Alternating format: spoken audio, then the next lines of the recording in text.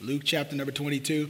And where we come from, just so you know, just so we get acclimated to each other right away. And I know with such a great time and a great spirit here already. And where we come from at our church, the altar is always open. Yes. And if God's dealing with your heart, there's not a bad time to come and offer an offering to the Lord. And I appreciate the sensitivity of those who've already come. And listen, I don't judge anybody for not coming. Let's not judge those that come either. Yeah. And let's just be sensitive to the Lord and however he moves. If the Lord convicts your heart while we're reading the scripture, hey, that's not a bad time to come. If we're in the middle of the message, man, I was in a sermon one time. We were at a football camp. There's 350 boys or 300 boys there at that football camp, and there was a preacher preaching. He's a fellow evangelist, Brother Ted Houston. He's literally, cancer's eating up his body. He's trying some natural things, but he's just preaching on. And the Lord spoke to my heart within the first 5 minutes, really within the first 3 minutes of his message. And he was preaching about Israel, how they've lost their shame and how they're not able to blush anymore. And the Lord, 3 minutes into it, told me to get up and told me to move. And I was like, Lord, there's 90 pastors that come and work this meeting. 90 pastors and evangelists and other men who are the coaches at this Christian football camp in Dwight, Illinois. And I thought, Lord, there's a lot of preachers here. There's a lot of coaches here. I don't want to be a distraction. Like we do, we make every excuse not to move for God sometimes, don't we? Well, it might distract the first-time visitor. Can I tell you, the first-time visitors don't know if you're supposed to do that or not. Right. You ever been to a Catholic church and you're not Catholic and they're all of a sudden they're kneeling and you're like, oh, whoa. All of a sudden they're doing like this. My head hurts, my stomach hurts, where's my cigarettes, and you don't know what you're supposed to. I'm sorry, Lord. You don't know what you're supposed to do. You're just, okay, that's what they do around here. Can I tell you, if you're worshiping God, don't worry about what anybody, listen, it doesn't matter what they're going to do. They don't know it's not normal to walk the aisle during the middle of a song. You just mind the Lord. Yes. When I got up out of that sermon, Brother Stone, I just couldn't take it. The Holy Spirit was beating me. And I couldn't take it anymore. So finally I was like, that's it, I'm coming.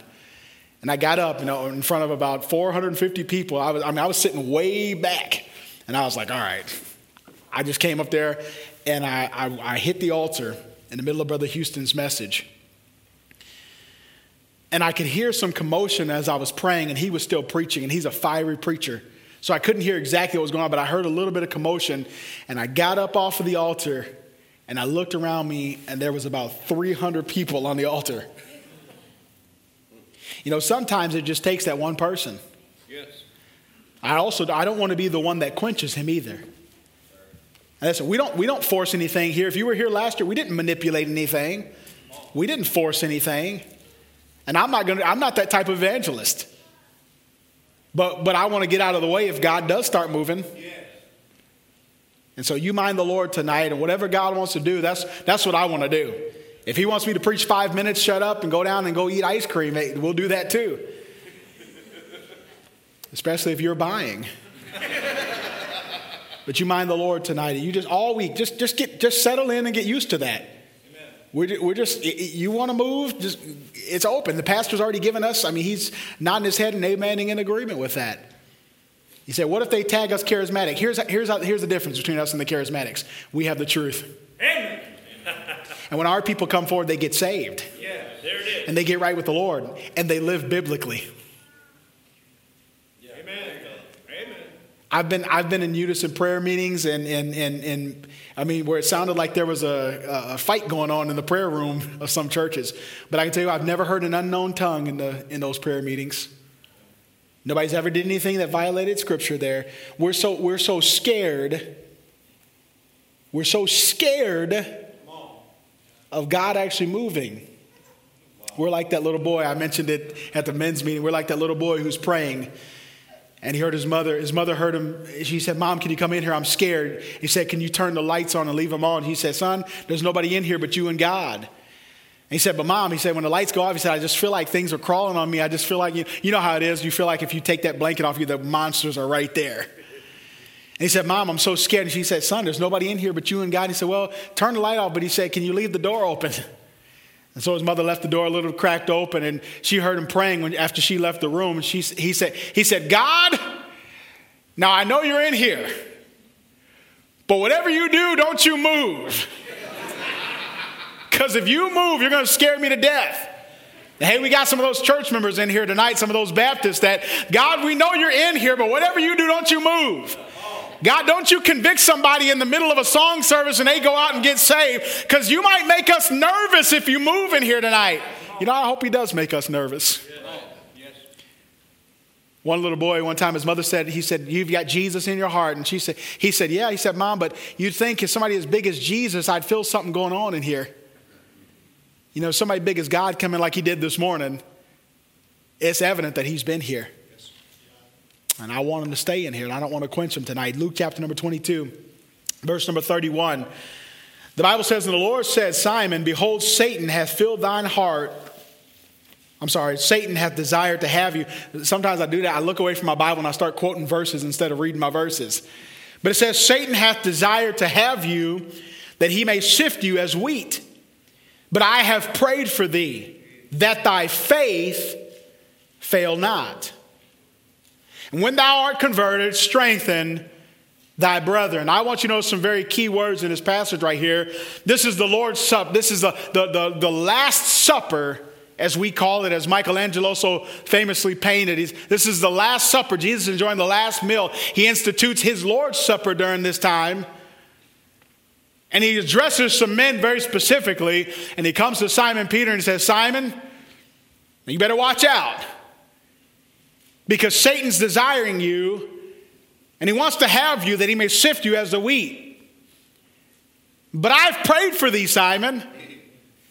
And he said, the reason why I'm praying for you is that thy faith fail not. And when thou art converted, when you're changed, when things turn around, I'm going to use you to strengthen your brethren. But Simon Peter has an interesting response. And he said unto him, Lord, I am ready to go with thee both into prison and to death. And he said, I tell thee, Peter, that the cock shall not crow this day. Peter, you're not even going to hear cock-a-doodle-doo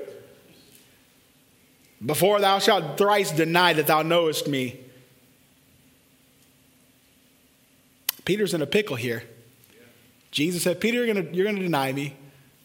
Satan's desiring to have you. He's going to try to have his way. No, Lord. I'm ready to go to prison, and I'm ready to go to death for you.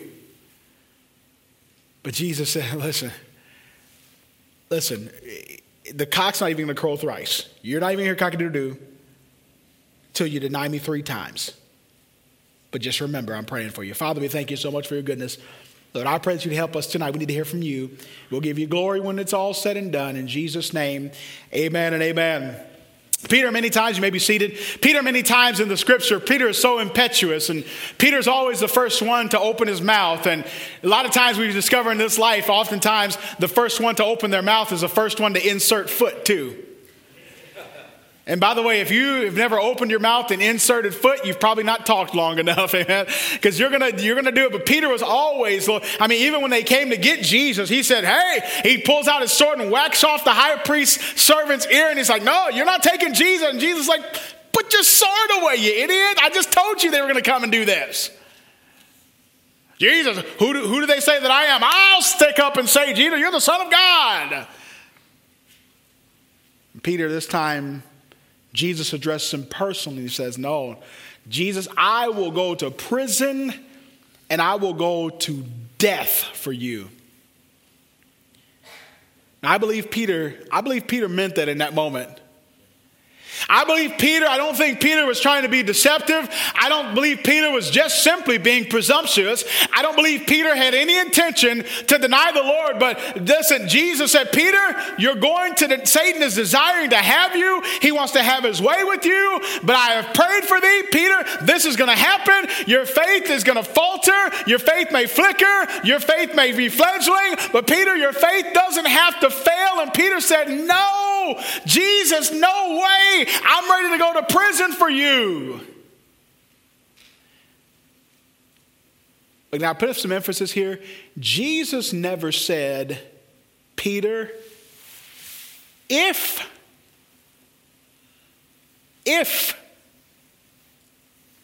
Satan has his way with you, he said, Peter, he's going to be seeking you. Jesus never said, Peter, if he happens to get a foothold in your life, if he happens to try to sift you as wheat, Jesus said, no, Peter, it's a definite thing. He's going to sift you as the wheat. I'm praying for you. You're going to deny me. And Peter says, no, Lord, I'm going to go to the death for you. You know, often it's discovered in the Christian life, it's not a matter of if you're going to fail God. It's when. It's when. No, Brother Allen, you got to understand, man, if they came into the building tonight and they started pointing guns at people and they say, hey, if you're willing to live for Jesus, no, Brother Allen, I would die for him. Brother Allen, you got to understand, if they would put the guillotine up tonight in the middle of the town square and they say, if you're a Christian, come over here and die, I would go to the death for him. And I believe you and I, just like Peter, we have every intention of fulfilling that statement, that declaration in our life. But Jesus is saying to him and you and I tonight, it's not a matter of if you're going to fail me, it's what you do after you fail me that really matters in life. I've never met one perfect Christian yet. I've never met a Christian who said I didn't have any struggles. I've never met a Christian that just said, listen, at some time in my Christian walk, I have not failed God. Every one of us was a sinner before we got saved. We continued to be a sinner after we got saved. Yeah. And can I tell you tonight, it's not a matter, your survival or revival tonight is not hinging on if you ever fail God. It's what you do after you fail God. And the longer you live in this Christian life, guess what? The more times you're going to fail God. But it's like that boxer who may get knocked down. He doesn't have to get knocked out. And Jesus said to Peter, listen, your faith, listen, it may be fledgling. It may be faltering. It may even sometimes be flickering. But your faith does not have to fail. Yes. Let me ask you this. Did Peter fail Jesus? Yes. Not a trick question. He failed. Less than 23 verses after he said, I will go to prison for you. In verse number 57, he says, woman, I don't even know that man. And sometimes it takes us even less than 23 verses to fail God. Now, sometimes we even came out of last year's revival and things were up and we were excited and we got saved or we got baptized or we got right with the Lord and God was working in our hearts. And sometimes even before the next Sunday, we fail God. Some of you came into this revival meeting and you're carrying the baggage of your failures and you know you failed God and maybe you haven't been as faithful this year and maybe you haven't been winning souls this year, or men, you were challenged and maybe you haven't been leading your family right. God's been working on you, but you know you're not where you're supposed to be. Can I tell you, more important than your failures in this Christian life is what you do after your failure. With the help of God, I want to preach to you tonight on the revival of faith. The revival of faith. I want you to notice several things in this text here tonight. I want you to notice, number one, the presence of Satan. It was not Jesus didn't say there's some bad energy force out there. Jesus didn't say, listen, there's a dark side of karma. Nothing fires me up or flames me more than hearing a Christian saying, that's karma. He just had bad karma. No, the Bible does say you reap what you sow, but there's not some mystical, invisible life force out there somewhere. Listen, there is a God, and that God is sovereign, and God can turn karma sideways and on its ear and stick it in the ground somewhere, because there's no such thing as karma. Right, that's right. But the Bible says there is a devil. There is a devil. And the reason why some of you don't have revival in your soul tonight is because there is a devil.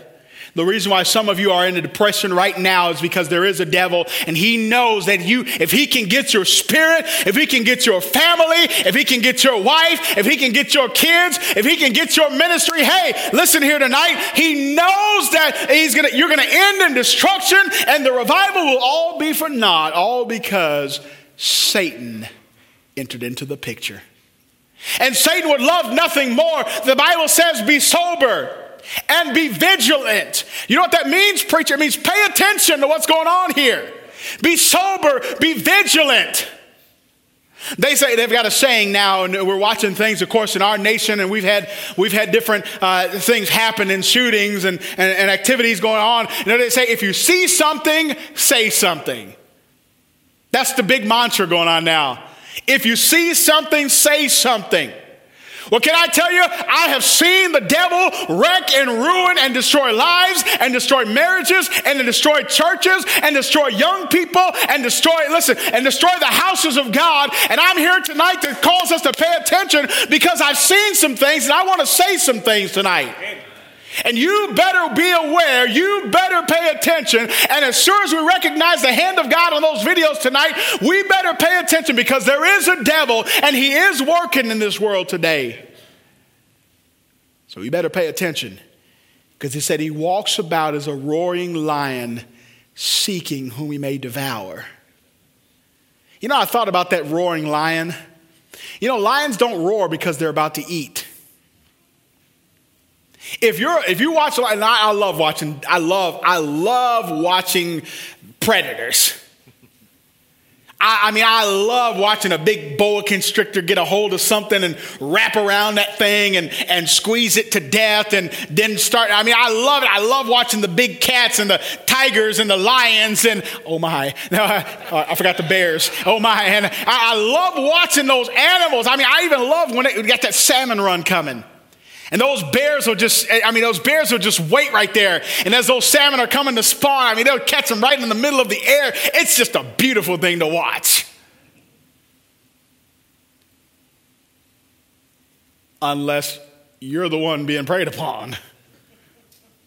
I saw this one where this lady, and the bear was, I don't know where it was. I think it was up here in Canada somewhere, maybe in Alaska. And this bear came over, and she had a little canoe there. And the bear came over and it started swatting at the canoe. And then the bear pushed the canoe. The lady was on land. It pushed the canoe away from the shore. I thought, he's smarter than the average bear. I was looking for Yogi. Hey. I was listening to the video. I was like, hey, boo-boo. And Yogi, I don't think we should take those picnic. Anyways, but I'm not going to be invited next year. I don't know what happened. Anyways. And here's what she started to do. Bear, leave my canoe alone, bear. Don't do that, bear. No, bear. No. And that bear was like, talk to the hand. And that bear, like the bear understood English. Bear, don't do that. Oh, no, bear. Hopefully, there's not a person in this room that if you were confronted by a bear would say, now, bear. Now, Mr. Bear, you scat, Mr. Bear. But don't show your teeth. No, that's disrespectful. Most of us, especially if you're a hunter, man, I'd try to pull out a .357 and blow his ever-loving head off. I try to make some noise. I try to do something. I was going to say climb up a tree, but they can climb trees. And I try to do something to listen. And I see people all the time, and Satan's coming into their life, and Satan's trying to destroy them and wreck and ruin. And it almost seems like they're trying to play patty cake with him. Satan doesn't play patty cake. He is seeking whom he may devour. He's not trying, Mom and that preacher's preaching up there. He's just trying to hold me back from some fun. No, we're trying to stop you from jumping into the tiger cage. Amen. Any of y'all see that man that jumped into that tiger cage? It's on YouTube. It's insane. The man was mentally unstable and he jumped into the tiger cage. It was like Indonesia or somewhere. And he jumped into this tiger cage, and the tiger starts swatting at him a little bit. And he's not doing anything, and he's kind of walking. And finally, the tiger grabs him by the back of the neck, takes him over into the woods, and If you can't tell how the story ends, he does not make it. And yet we've got things, some of us have things in our life right now that are open the door to Satan to enter in. Some of us are looking at things and we're reading things and we're watching things. Hello? Some of us are allowing influences into our life, and Satan is getting, the Bible says we know his devices, unless Satan should get an advantage over us. Listen, we better be sober. We better start paying attention and realize that there is a devil out there. And the Bible says the thief cometh not, but to steal and to kill and to destroy. And he wants to wreck your marriage, and he wants to wreck your life, young person, and he wants to make you live a life of regret and of bad decisions, and now you're living a life that you never thought. You're getting to places you never thought you'd get to. Why? Because Satan came in. Jesus said, Peter, I'm going to warn you about Satan. Satan, I believe, has three jobs. I believe the Bible says in this scripture, his job is to sift. He's sifting. Satan wants to take everything that's good and holy and pure about you. Satan wants to take that smile that you have and turn it upside down. Satan wants to take that beautiful marriage that you have and cause wreck and ruin, because not only will you ruin your life, but your kids' lives are going to be affected by it. Your in-laws' lives are going to be affected by it. I'm telling you, I've seen the devil one too many times get into people's lives and just become a wreck and a ruin and begin to sift everything that's good about them. Why is it that you see girls that, I know some girls that were an influence in getting me into church, and all of a sudden sin began to creep in. Hanging around the wrong crowd here, sneaking out of house late at night to go to the parties. And all of a sudden that pure, innocent, sweet little girl, and you know the difference, you and I, we know what it's like to see a young, innocent young lady, and all of a sudden the world gets a hold of them, and now they're in their 20s and they look like they're in their 50s. How does that happen? It happens because Satan has desire to sift you. Hey, Brother Allen, you got to understand, Brother Allen, I'm sick. I'm in my 60s. I'm in my 70s. Listen, I don't know of an age limit that the devil stops attacking us. Because he knows, Grandma and Grandpa, if he can get you to fall, your young people are going to say, man, if they can't make it, what am I supposed to do? Why? Because he's trying to sift things out of your life. And sometimes it's not only you that he's after. It's those kids, it's those grandbabies that he's after. But he has a sifting. And Satan's walking through the crowd tonight trying to sift us. Not only does he have a sifting ministry, he's a stealer. Not only is he stealing, but he's slaughtering. But I love this. See, the Bible says, resist the devil, and he will flee from you. In Ephesians chapter number 6, it says stand. And then it says stand fast. And it says having done all of the stand. Listen, I learned a long time ago, when you're dealing with a bully like the devil is, and this goes back to why he's a roaring lion. You see, he knows if you're saved, he can never get you and tear you to pieces. He can never steal your soul, but he's going to try to intimidate you with his roar. You know, most animals growl and roar. It's just a warning. That's all it is. You watch a lion on the prowl, man, they're trying to make no sound whatsoever. And God designed them so that their feet, they could press on grass and different things and not make a sound. If he is a roaring lion, that means not only does he work one way, but he's got several methods, and he's trying to intimidate us at the same time. I love it. One day I was watching National Geographic, and there was an older warrior out there. Listen to me, don't miss this. There was an older warrior out there. I believe it was the Maasai. And he said, fellas, he said, there was 3 men with him, and they're speaking in their native tongue, and that's translating on the bottom. And he looked at him, he said, okay, you guys ready? And the guy said, yes, we're ready. Before that, they rewound it, and they said, we're going to go steal that lion's food over there. And I'm like, hold up. I'm watching this, because if I get to see a live Scooby snack on TV, I'm thinking, I don't know if those lions like dark meat or not, but they're about to get some. And they said, and they had taken down a wildebeest.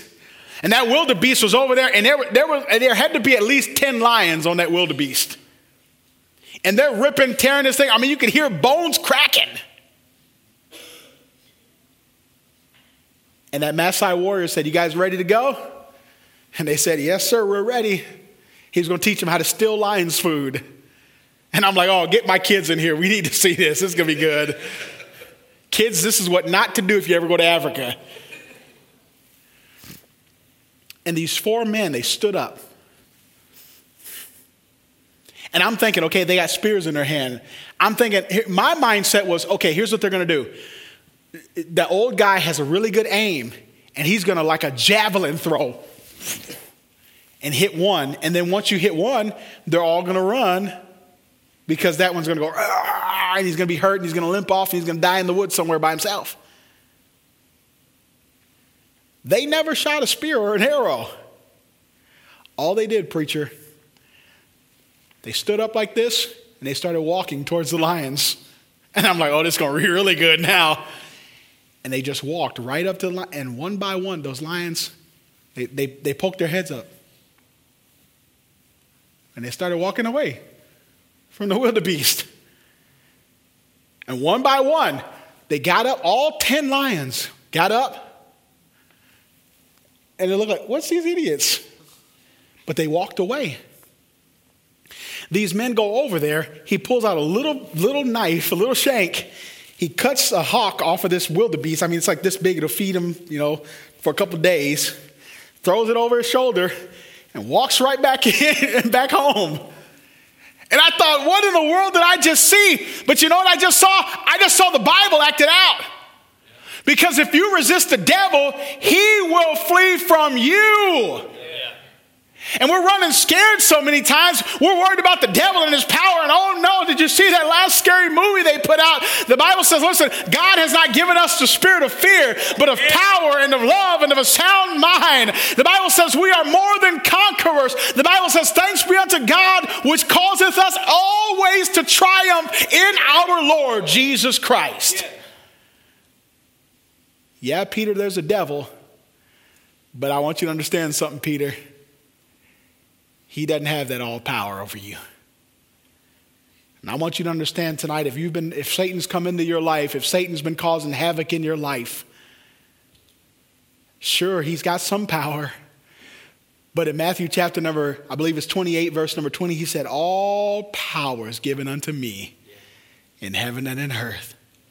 I'm not going to preach it this week. Maybe I'll preach it next year when I come to here. You ever read those verses in the Bible? And I'm not trying to get bogged down in this part of the message here tonight. You ever read that passage in the Bible where Paul said, I besought the Lord 3 times to remove that thorn in the flesh to me? Yeah. But Jesus said, my grace is sufficient. But here's what Paul said. He said, there was given unto me a thorn in the flesh, a messenger of Satan to buffet me. There was given, if Brother Jake, okay, Brother Jake, go stand by Brother McPherson. Matter of fact, go stand by Austin. He'll be the devil. And Austin right here, right there. Don't miss this illustration. I'm not going to preach on this. I'm going to try not to preach on it right now, but I got to give this illustration so you understand this. He said, there was given unto me a thorn in the flesh, a messenger of Satan to buffet me. So Austin sends Brother Jake to me to buffet me. Okay, Austin sent him. He's like, wow, he liked telling him what to do. He was like, go buffet him. Don't punch me. He comes by. He comes to irritate me. He comes to buffet me. Okay, I say, oh man, I'm going to try hard in the Christian life. I'm going to send that thorn in the flesh back. But Austin sends him back. He's going to buffet me again.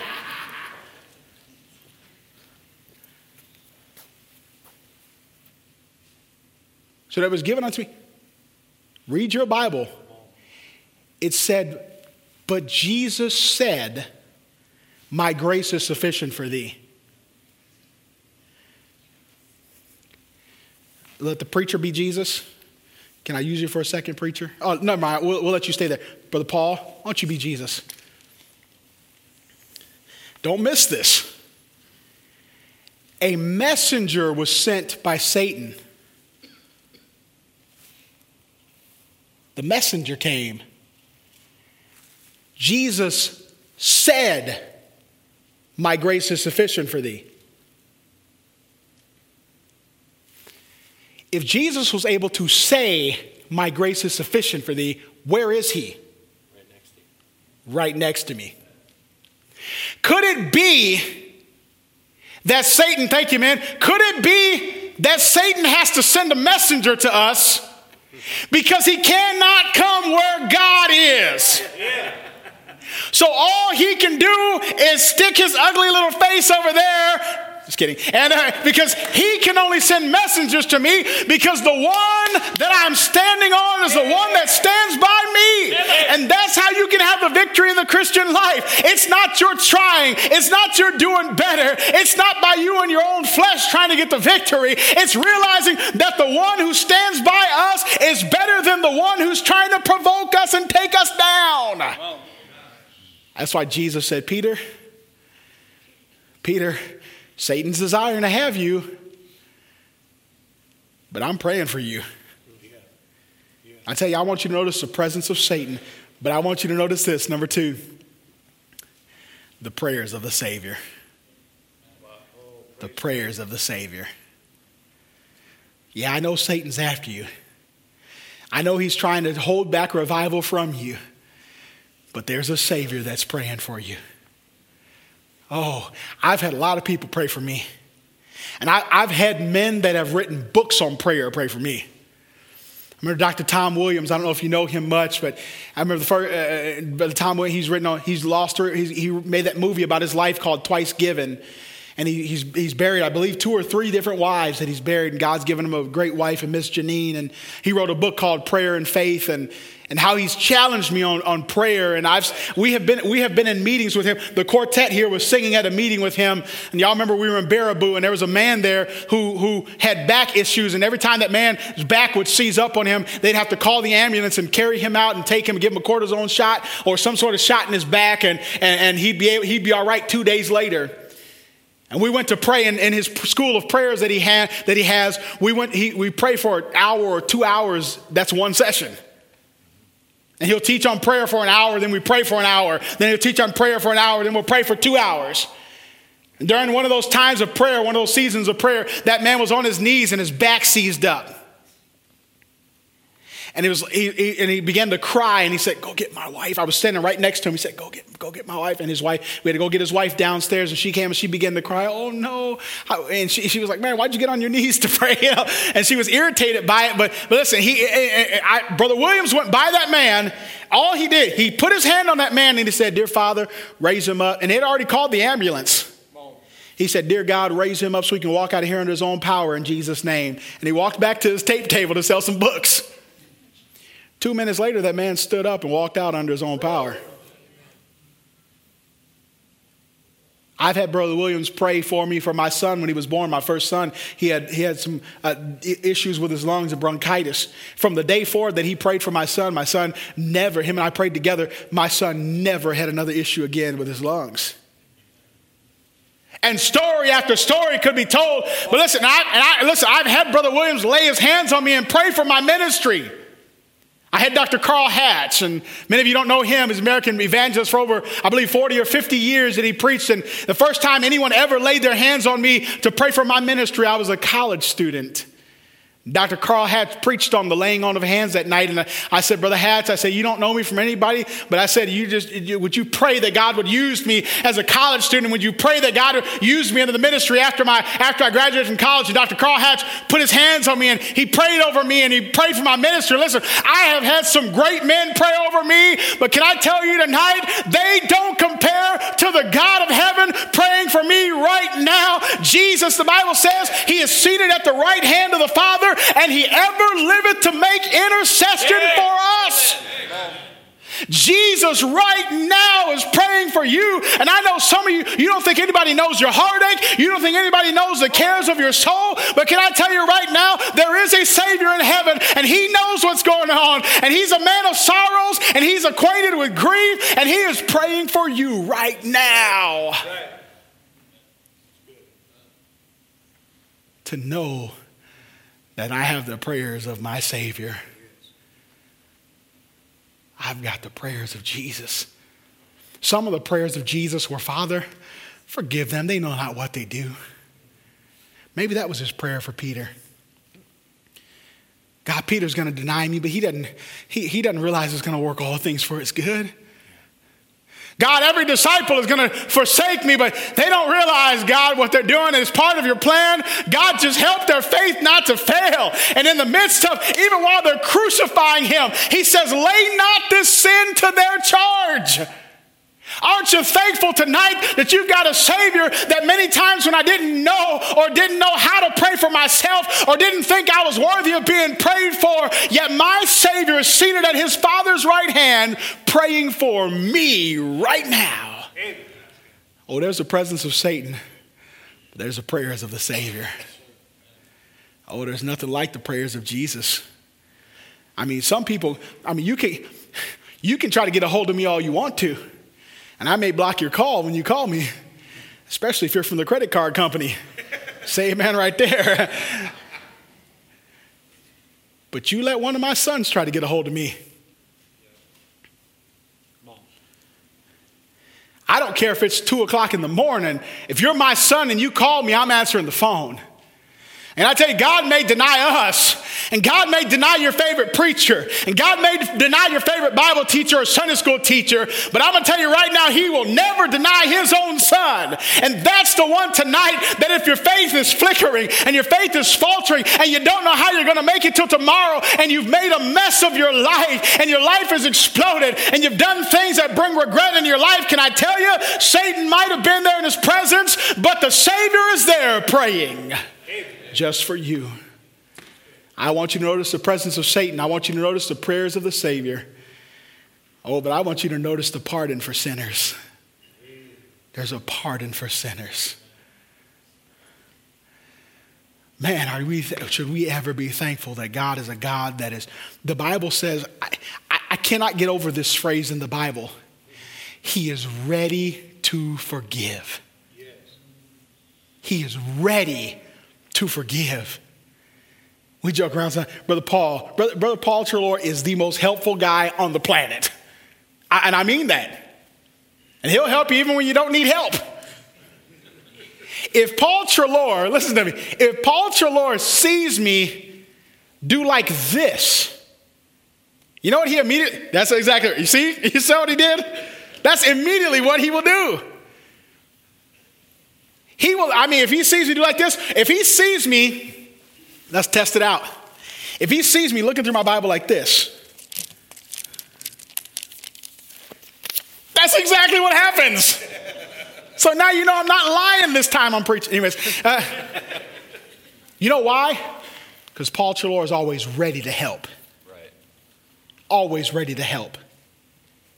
If he thinks Pastor Noonan is a little thirsty, he will stand up in the middle of church and he will run to the pastor's office and get him a bottle of water.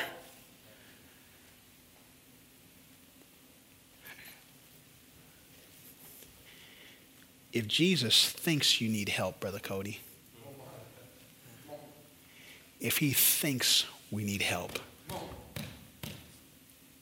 he's ready to forgive. God's not some tyrant like these fake made up gods. Oh, if you do enough to prove yourself for me. If you walk through broken glass, if you're like the Buddhists and you're willing to slap your hands together and slide across stone ground over here to get to the top of the mountain, if you're like the Hindus and you're willing to climb some mountain somewhere and go seek some guru or some sage, then I'll prove it to you. No, I believe Jesus gave us a story in John chapter number 15 and Luke chapter number 15, because he said there's a Father out there that is waiting and he's willing and he's working, and all he's looking for you, prodigal son, all he's looking for you to do is just take one step inside of those city limits, and the only time we will ever see the Father run is to you and I to forgive us for our sins. Yeah. He's ready. He's ready to forgive. There may be some in here tonight that you don't think there's any hope. You think you've gone too far. You think you've done some things that disqualify you. He's ready to forgive. I like that scripture that says, in whom we have redemption through his blood, even the forgiveness of sins. I like the Bible verse that says, if we confess our sins, he is faithful and just to forgive us our sins and to cleanse us from all unrighteousness. I love it. They talked about it tonight in Revelation chapter 1 and verse number 4. And it says he has washed us from our sins in his own blood. Yeah. And I'm glad tonight that Jesus takes sinners who have been ravaged by Satan and he is ready to pardon those sinners. And I tell you tonight, the only one that's convincing you that there is no forgiveness for you, that is Satan himself. Right. Isn't it amazing? The Bible calls Satan the accuser of the brethren. And a lot of times we think about that as Satan came, and I'm going to criticize Brother Fury, and he's causing conflict between us and each other. Sometimes Satan is the accuser of our own selves. And what he convinces us is God didn't want to see you. God didn't want to hear from you. God's done with you. But can I say to you tonight, there is a pardon for sinners. Yeah. Every one of the disciples forsook him, but guess what he said? He still fed them, didn't he? After they were out there fishing in John chapter number 20, he still fed them. That's right. After Thomas said, I don't even believe that he's resurrected from the dead. And after he said, Thomas, I know you don't believe it, but here, Thomas, I'm willing because I'm ready to forgive you. I will appear unto you another time, and I will say, put your hand in my side, touch it in my hand. Why? Because he's ready to pardon us. He's not looking at Thomas's past and saying, Thomas, how dare you? I told you I was going to raise this temple up again. Peter, how dare you go fishing again? James and John, how dare you go back to the old life? How dare you walk on that road to Emmaus? He said, no, gentlemen, I'm calling you back to myself because I am ready. Yes. I am ready to pardon. Praise God. Listen, if he's ready to pardon people that are nailing his hands to a cross, how much more our failures and our faults as his children? Oh, there's a pardon for sinners tonight. But I like this. There's a preservation of the saints. I didn't say perseverance of the saints. I'm not a Calvinist, despite my name. But I believe in the preservation of his saints. Say, Brother Allen, what are you talking about? Jesus said, Peter, there's going to come a day when you fail me. But I want you to know that I'm praying for you, that your faith fail not. And he said, Peter, when you're converted, when things turn around, strengthen the brethren. Strengthen thy brethren. Oh, yes, about, let's see, the Passion Week happens. But isn't it Palm Sunday? What a fitting Sunday to worship God like we did this morning. Hosanna to God in the highest. They deny him. They do all things wrong. Jesus comes back. He gives them the Great Commission. 40 days later, Acts chapter 2 happens. And these guys are preaching under the inspiration of the Holy Ghost. And man, things are happening. They have that upper room prayer meeting, and man, it's getting on, and the service is thick, and God comes down, and so much so the Holy Ghost, out of Joel chapter 2, a fulfillment of Joel chapter 2, where he says, I'm going to pour out my spirit upon all flesh. And he said, man, and he sees tongues of fire upon their heads right there. But the people don't respond initially like we think they would. We just think, there was an upper room experience, man, everybody got saved. No, that's not what happened. The Bible says people began to criticize them. And they said, these men are a bunch of babblers. They're a bunch of drunk fools over here. They said, we can't, it's only thus and such a time, and these guys are drunk already. And guess who stands up in the middle of it all? Peter. Yes. The one Satan desired to sift him as wheat. The one who said, I don't know that blankety blanket man. The one who said, I go a-fishing, going back to my old life. Right. That guy stands up. Why? Because things had turned around. Yeah. And he stands up in the middle of them all, and he says, listen, these men of Galilee, they're not drunk. And he begins to preach to them about Joel chapter number 2. And after Peter was done, the Bible says then 3,000 people got saved. They were added to the church. Things were happening. And hey, Christianity, New Testament Christianity began to flourish and be spread across the world. Why? Because that same man who Satan was desiring to sift, Jesus was praying for, and he pardoned his sin. And now he's standing up and strengthening the hands of his brethren that are being criticized. And people are getting saved, and revival breaks out. What am I saying? I'm saying for some of you tonight, if you'll get right with God, you have no idea who God is going to use you to strengthen. I know there's some marriages here tonight. You know you're struggling. Half the church knows you're struggling. The pastor knows you're struggling. Can I tell you tonight, if you'll just get out on this altar and realize there is a devil, but realize that Jesus has been praying for your marriage and you'll get things right with God, you have no idea how God could use you to help the marriages of this church. And some of you tonight, you were struggling with booze and alcohol and drugs. And may I even say the biggest drug epidemic of all, you pill-popping Baptists. And you're addicted to painkillers and opioids, and you know what I'm talking about tonight. And you're thinking, boy, I don't think I can be used by God. I think, man, nobody knows about this. God already knows. And guess what? He's not ready to condemn you. He's trying to convert you and change you and turn the situation around. And then you'll be able to preach to others and strengthen the brethren of the church. Isn't it amazing? God's using a former addicted man to reach addicted people in the city of Milwaukee. That's amazing. Isn't it amazing? God's using someone that, was a punk teenager, and he's still a punk, but to reach all these little bus kids.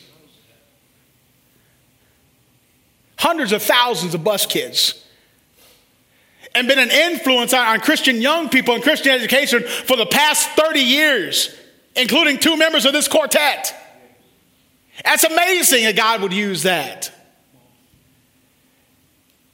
And it's amazing, listen, the testimonies here tonight that people God used. Hey, God can use you here tonight. If you'll let him turn it around, you have no idea how he can use you to strengthen the brethren. So what about it?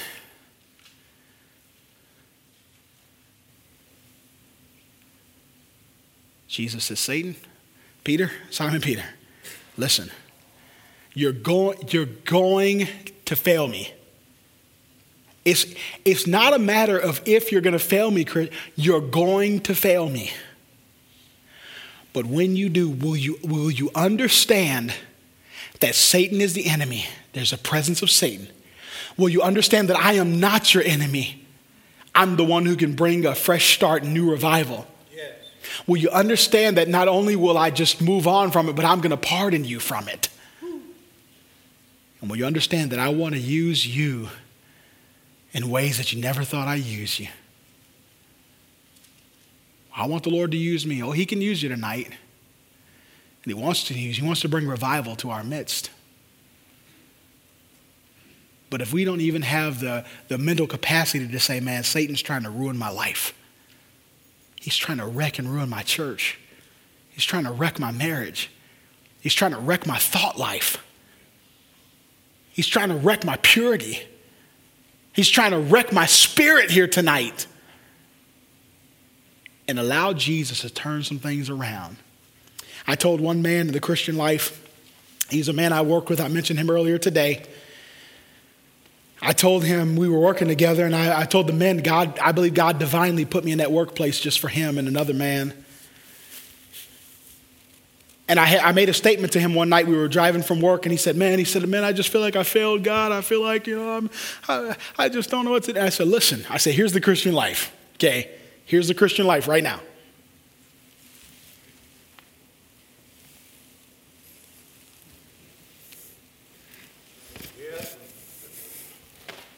Here's what the devil has some of you convinced. Some of you are convinced, oh, it's easy being a preacher because you guys just live here. Seriously? Only Brother Stone does that. No. Oh, it's here. Okay, never mind. You think we stand up here and you think we live like this. Some of you that don't know the choir, Notice I said don't know them. You think they live up here, don't you? Man, if God's going to use me to sing in church, man, I guess I got to be like this. If God's going to use me to preach, man, I guess I got to be like this. And I tell you, this preacher right here. Now, I thank the Lord my valleys aren't as deep as they used to be. As I walk with the Lord, those valleys are getting higher. And I'm kind of at this right now. You know, the devil can trip me up and I can go to a valley. I can get depressed about something going on in my life. I can look at some of the battles that I'm facing. I can look at some of the struggles I personally have, my besetting sins, and I can just throw in the towel. But I'm telling you, that's the Christian life. And it's not about, oh, okay, I gotta try to stay up here. It's when you go here, do you make it right? Do you understand who the enemy? Some of you are looking tonight and you think, no, the pastor's the enemy because he found out about your sin. Your mom and dad's your enemy because they found out about your sin. Your wife's your enemy because she found out about your sin. Or your husband, he found out about your sin. They're not the enemy. Satan's the enemy. He's the destroyer. Will you let first of all Jesus Christ cleanse you tonight? Some of you need to come tonight and just allow the Lord to give you a good old-fashioned spiritual bath tonight. And pardon your sin. And then some of you need to come tonight and say, God, now that you've cleansed me, how do I strengthen the brethren? How can you use me to strengthen the brethren? Man, I always said my aunt, if she ever lived for the Lord, she had such a boldness about her. And I said, man, if she ever lived for the Lord, I mean, she would be one of the boldest soul winners you would have ever met in your life. She was like 125 pounds and a pit bull. And I always thought, man, what could God do with her if he could turn her life around? For some of you this week, God wants to turn your life around. And I'm not talking about just those that are living in sin and, oh, they're in deep, dark sin. No, I'm talking about those of you that are living in sin in here and in here. Let God turn it around. And let's revive our faith again. Because our faith may be faltering. Our faith may be fledgling. Our faith may be like a candle that's flickering. But it doesn't have to fail tonight. Our heads are bowed, our eyes are closed. I wonder if there's anybody here tonight. Maybe Satan owns you. Maybe you don't know for sure that if you were to die, you'd go to heaven. There's already 3, 4, 5, 6 people that met the Lord Jesus Christ as their personal Savior this morning. I said it this morning, I'll say it again. If you cannot be honest in church, you cannot be honest anywhere. And I wonder if there's anybody here tonight that would say, I do not know for sure that if I were to die, I go to heaven. Can you pray for me? I'll not embarrass you. I won't point you out. I'll just say, thank you for raising your hand, and we'll move on in prayer for you. You say, Brother Allen, that's me tonight. I don't know for sure that if I were to die, I'd go to heaven.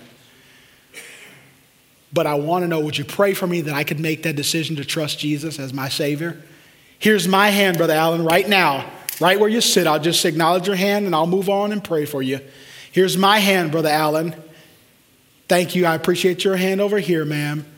God bless you in the white sweater. God bless you.